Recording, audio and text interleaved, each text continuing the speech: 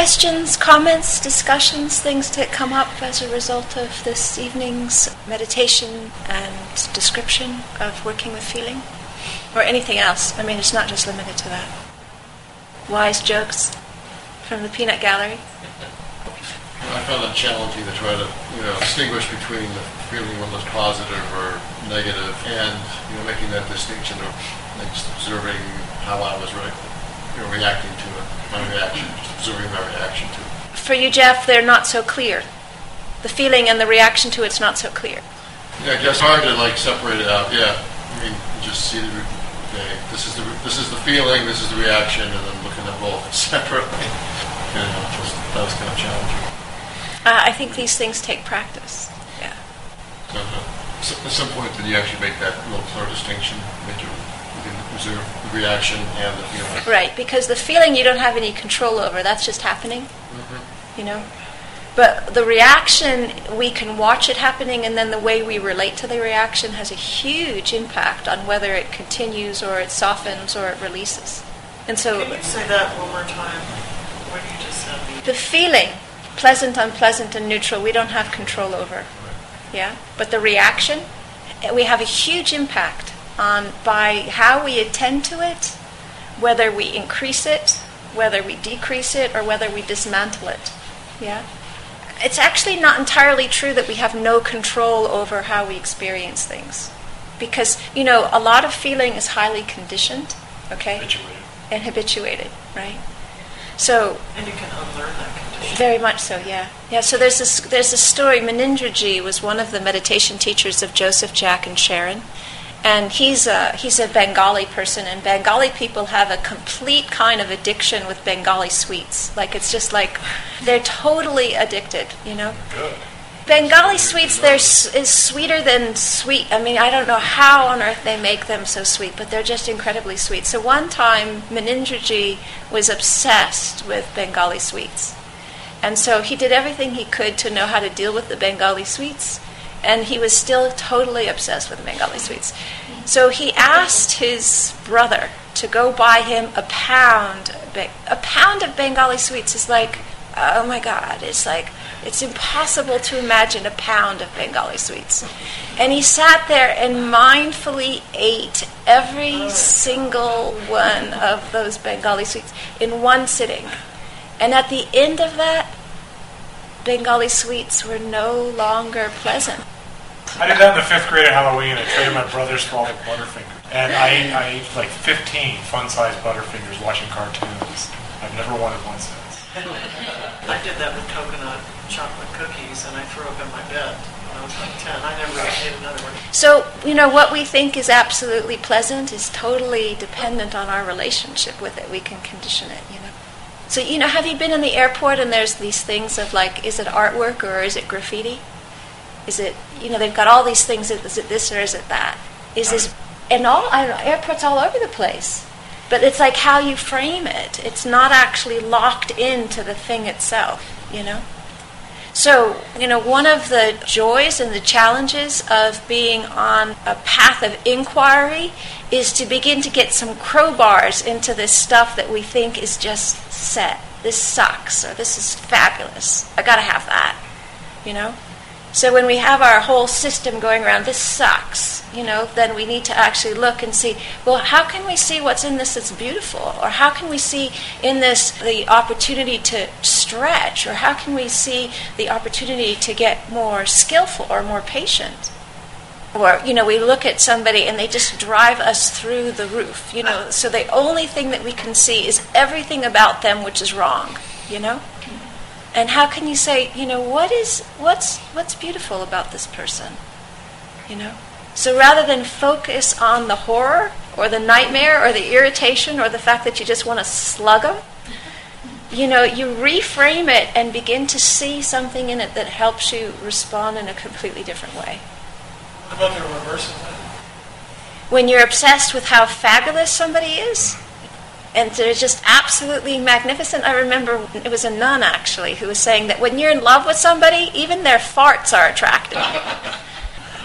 And so then it becomes, a skillfulness of beginning to say, well, maybe that's not the whole picture, Or maybe what's happening here that our mind is locking into something that's pleasant. And then that takes skill, that we're not trashing the person, but we're beginning to look at, well, what's actually going on here? And how can we reframe this in a way where there isn't such a kind of obsession? Now, one of the things that's really curious to me about obsession, particularly around another person or around relationships, is that I don't see it as actually very simple at all. And part of the reason why is because I think one of the reasons why we become obsessed with another person is because there are some very basic needs that need to be met, where we have the feeling that if we can get as close to them as we'd like to get, then those needs would be met.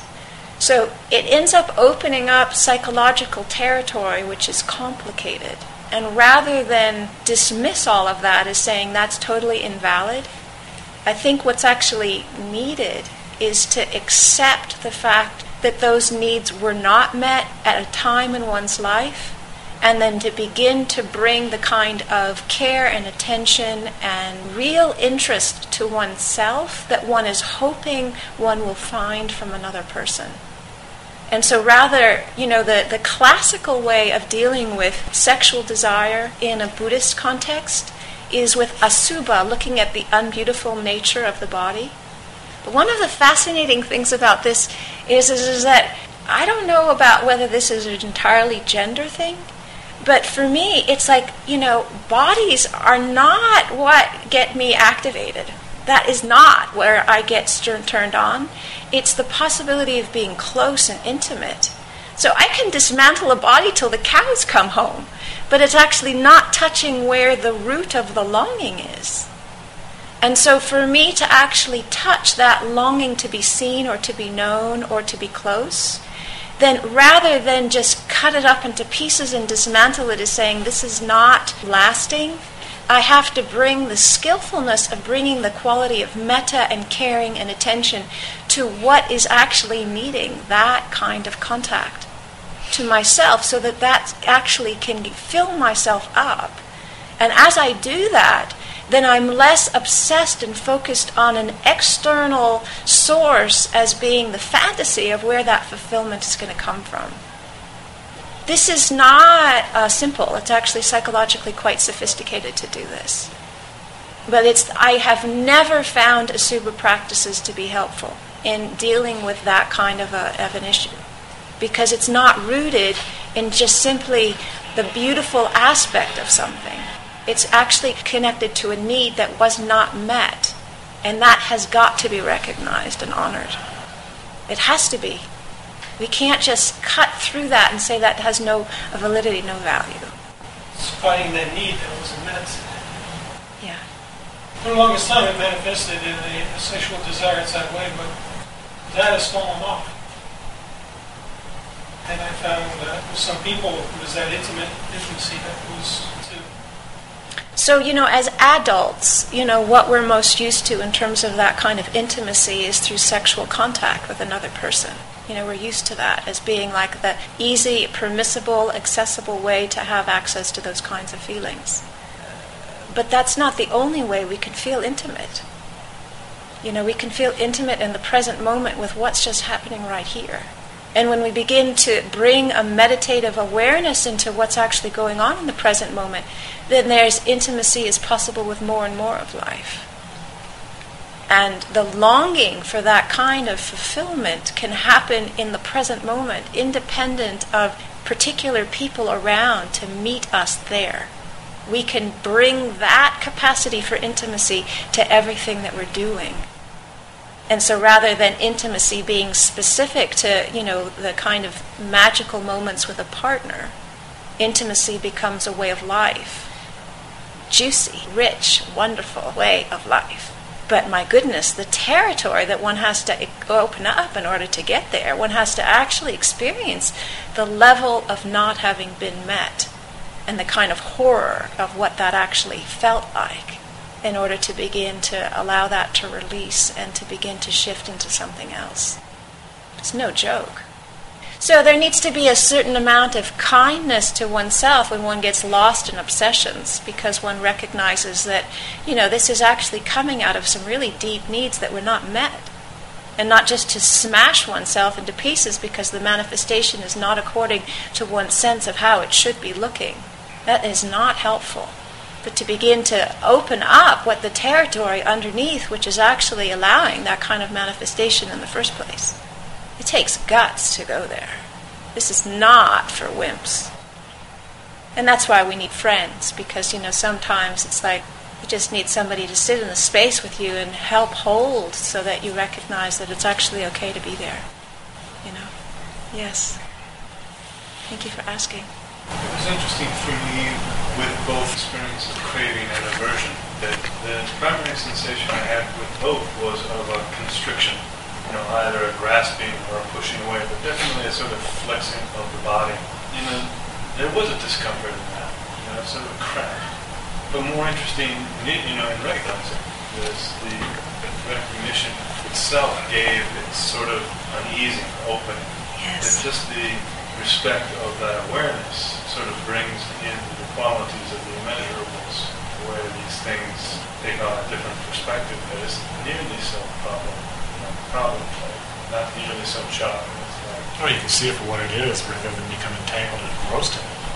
And that perspective, or the lack of fixation or obsession, seems to change everything, every quality of that human experience without getting rid of anything. Exactly. And so you found the golden key. Well, I like the idea of being simple. Yeah. Mike Tyson was quoted as saying, everybody's got a plan until they get hit in the face. I don't know if that makes him a sadhu, but, affective nature tends to hit me pretty hard. And if my response is contingent upon complexities, I rarely get there. It has to be able to respond directly in the moment with simplicity. That's one of the things that I love about this tradition or this teachings, is that it's simple. Not easy, not at all easy, but very simple. So in a way, I think I've heard it described as basically giving welcome, whatever comes up. And there is apparently a capacity within us that is sufficient for a whole lot of dragons and whatnot. I guess that would faith action come. Somebody asked a monk once what he believed in. His response was not to make a problem out of anything. Well, I've had a wonderful opportunity today dealing with personalities where there's an incredible potential for sound and fury, signifying not much. It is interesting to be able to skip a lot of drama, is the word you use. I usually refer to it as the dog park. Just dogs chasing. I do that in my mind, I do that in my relation. It was kind of nice today, just kind of alright. I realize you work valet in Cherry Creek, and that's not within my problem. I'm very grateful for the practice. I remember one of the most compassionate teachings I ever got was at Green Gulch, where Rev. Tension Anderson was talking about, the hell realms. He looked me straight in the face and said, you're in hell. It was the most compassionate moment of just recognition. And I remember the release, physical release. It was just like the quality of that acknowledgement. Somebody's willing to speak the truth, even if it's not polite. It is a huge relief. Huge relief. It is nice to know that liberation is that near at hand. But you can be in hell, and liberation is right just there. Normally I'm happy for the conversation to go on for quite a while, but I've got some specific thing in mind for the end tonight that'll take a little bit of time. So if it's okay, can we wrap up the discussion? Is that all right to do that now? Yeah. So can I ask Steve to do guided metta meditation? Yeah. Absolutely. Coming back into a posture that feels comfortable. And reflecting on these teachings tonight, on this discussion.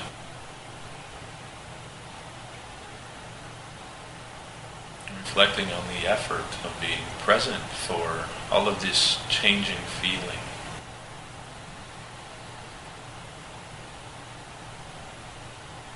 Allowing the awareness to come into the heart. Settle in with recognition of the heart's desire to be at ease with all of this change.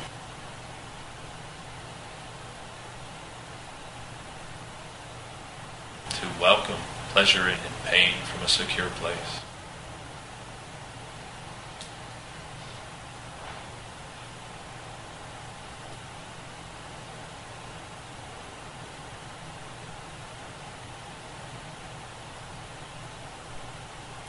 offering this wish for ease and security, well-being to yourself.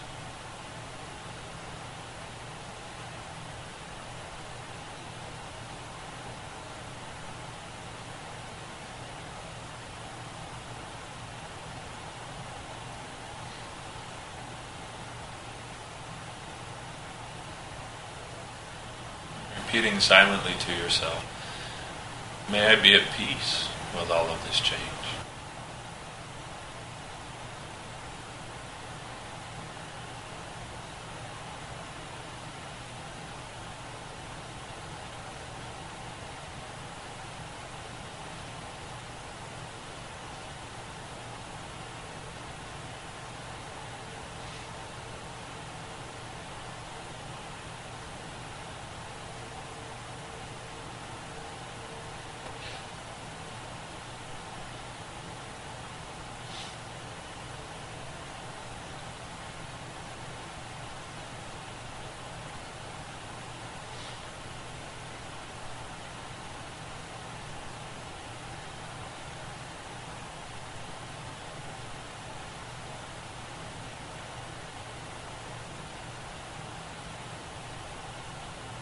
May I feel at ease and safe in this experience.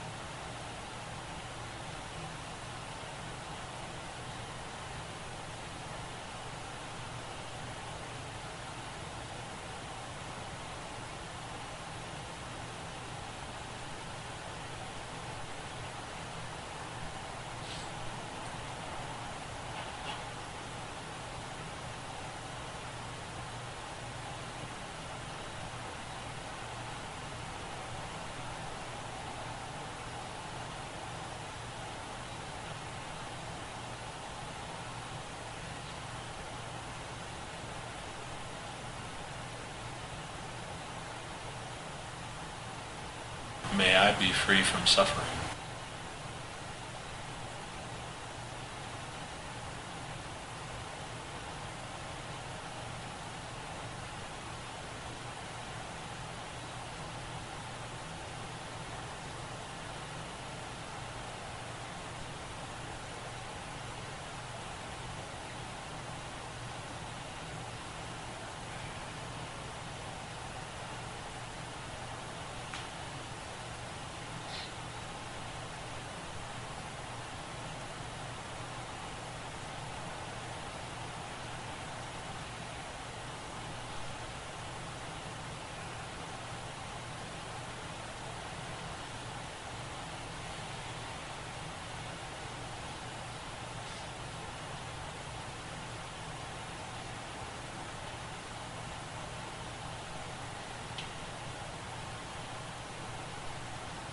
Allowing the heart and the awareness to open.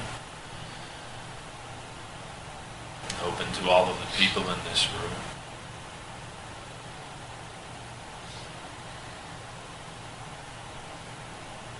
Actually opening further to all people in all directions.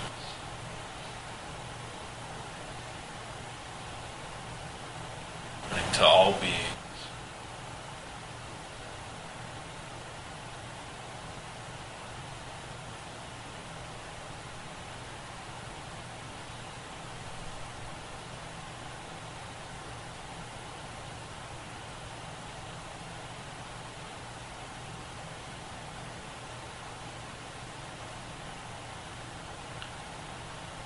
Offering this loving kindness, this friendship to them.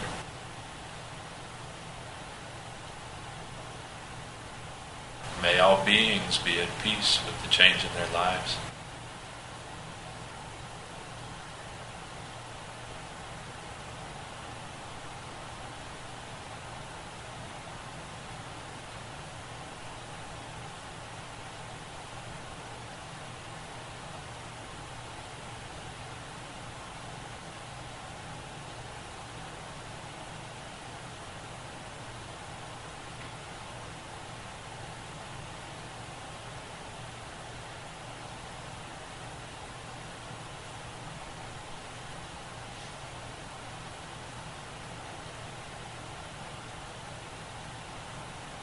May all beings be at ease and safe in their experience.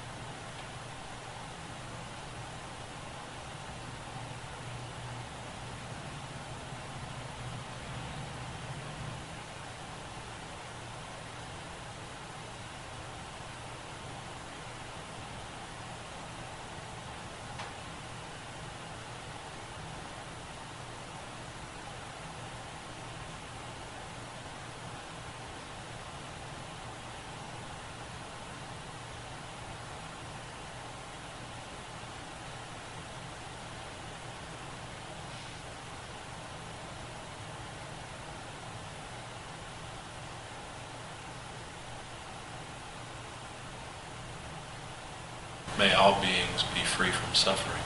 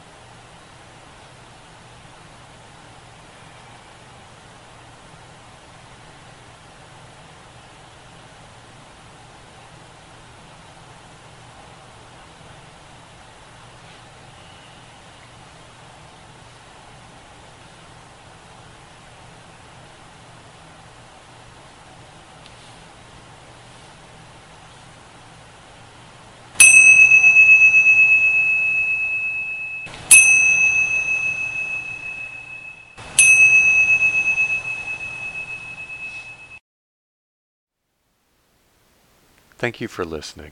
To learn how you can support the teachers and Dharma Seed, please visit dharmaseed.org/donate.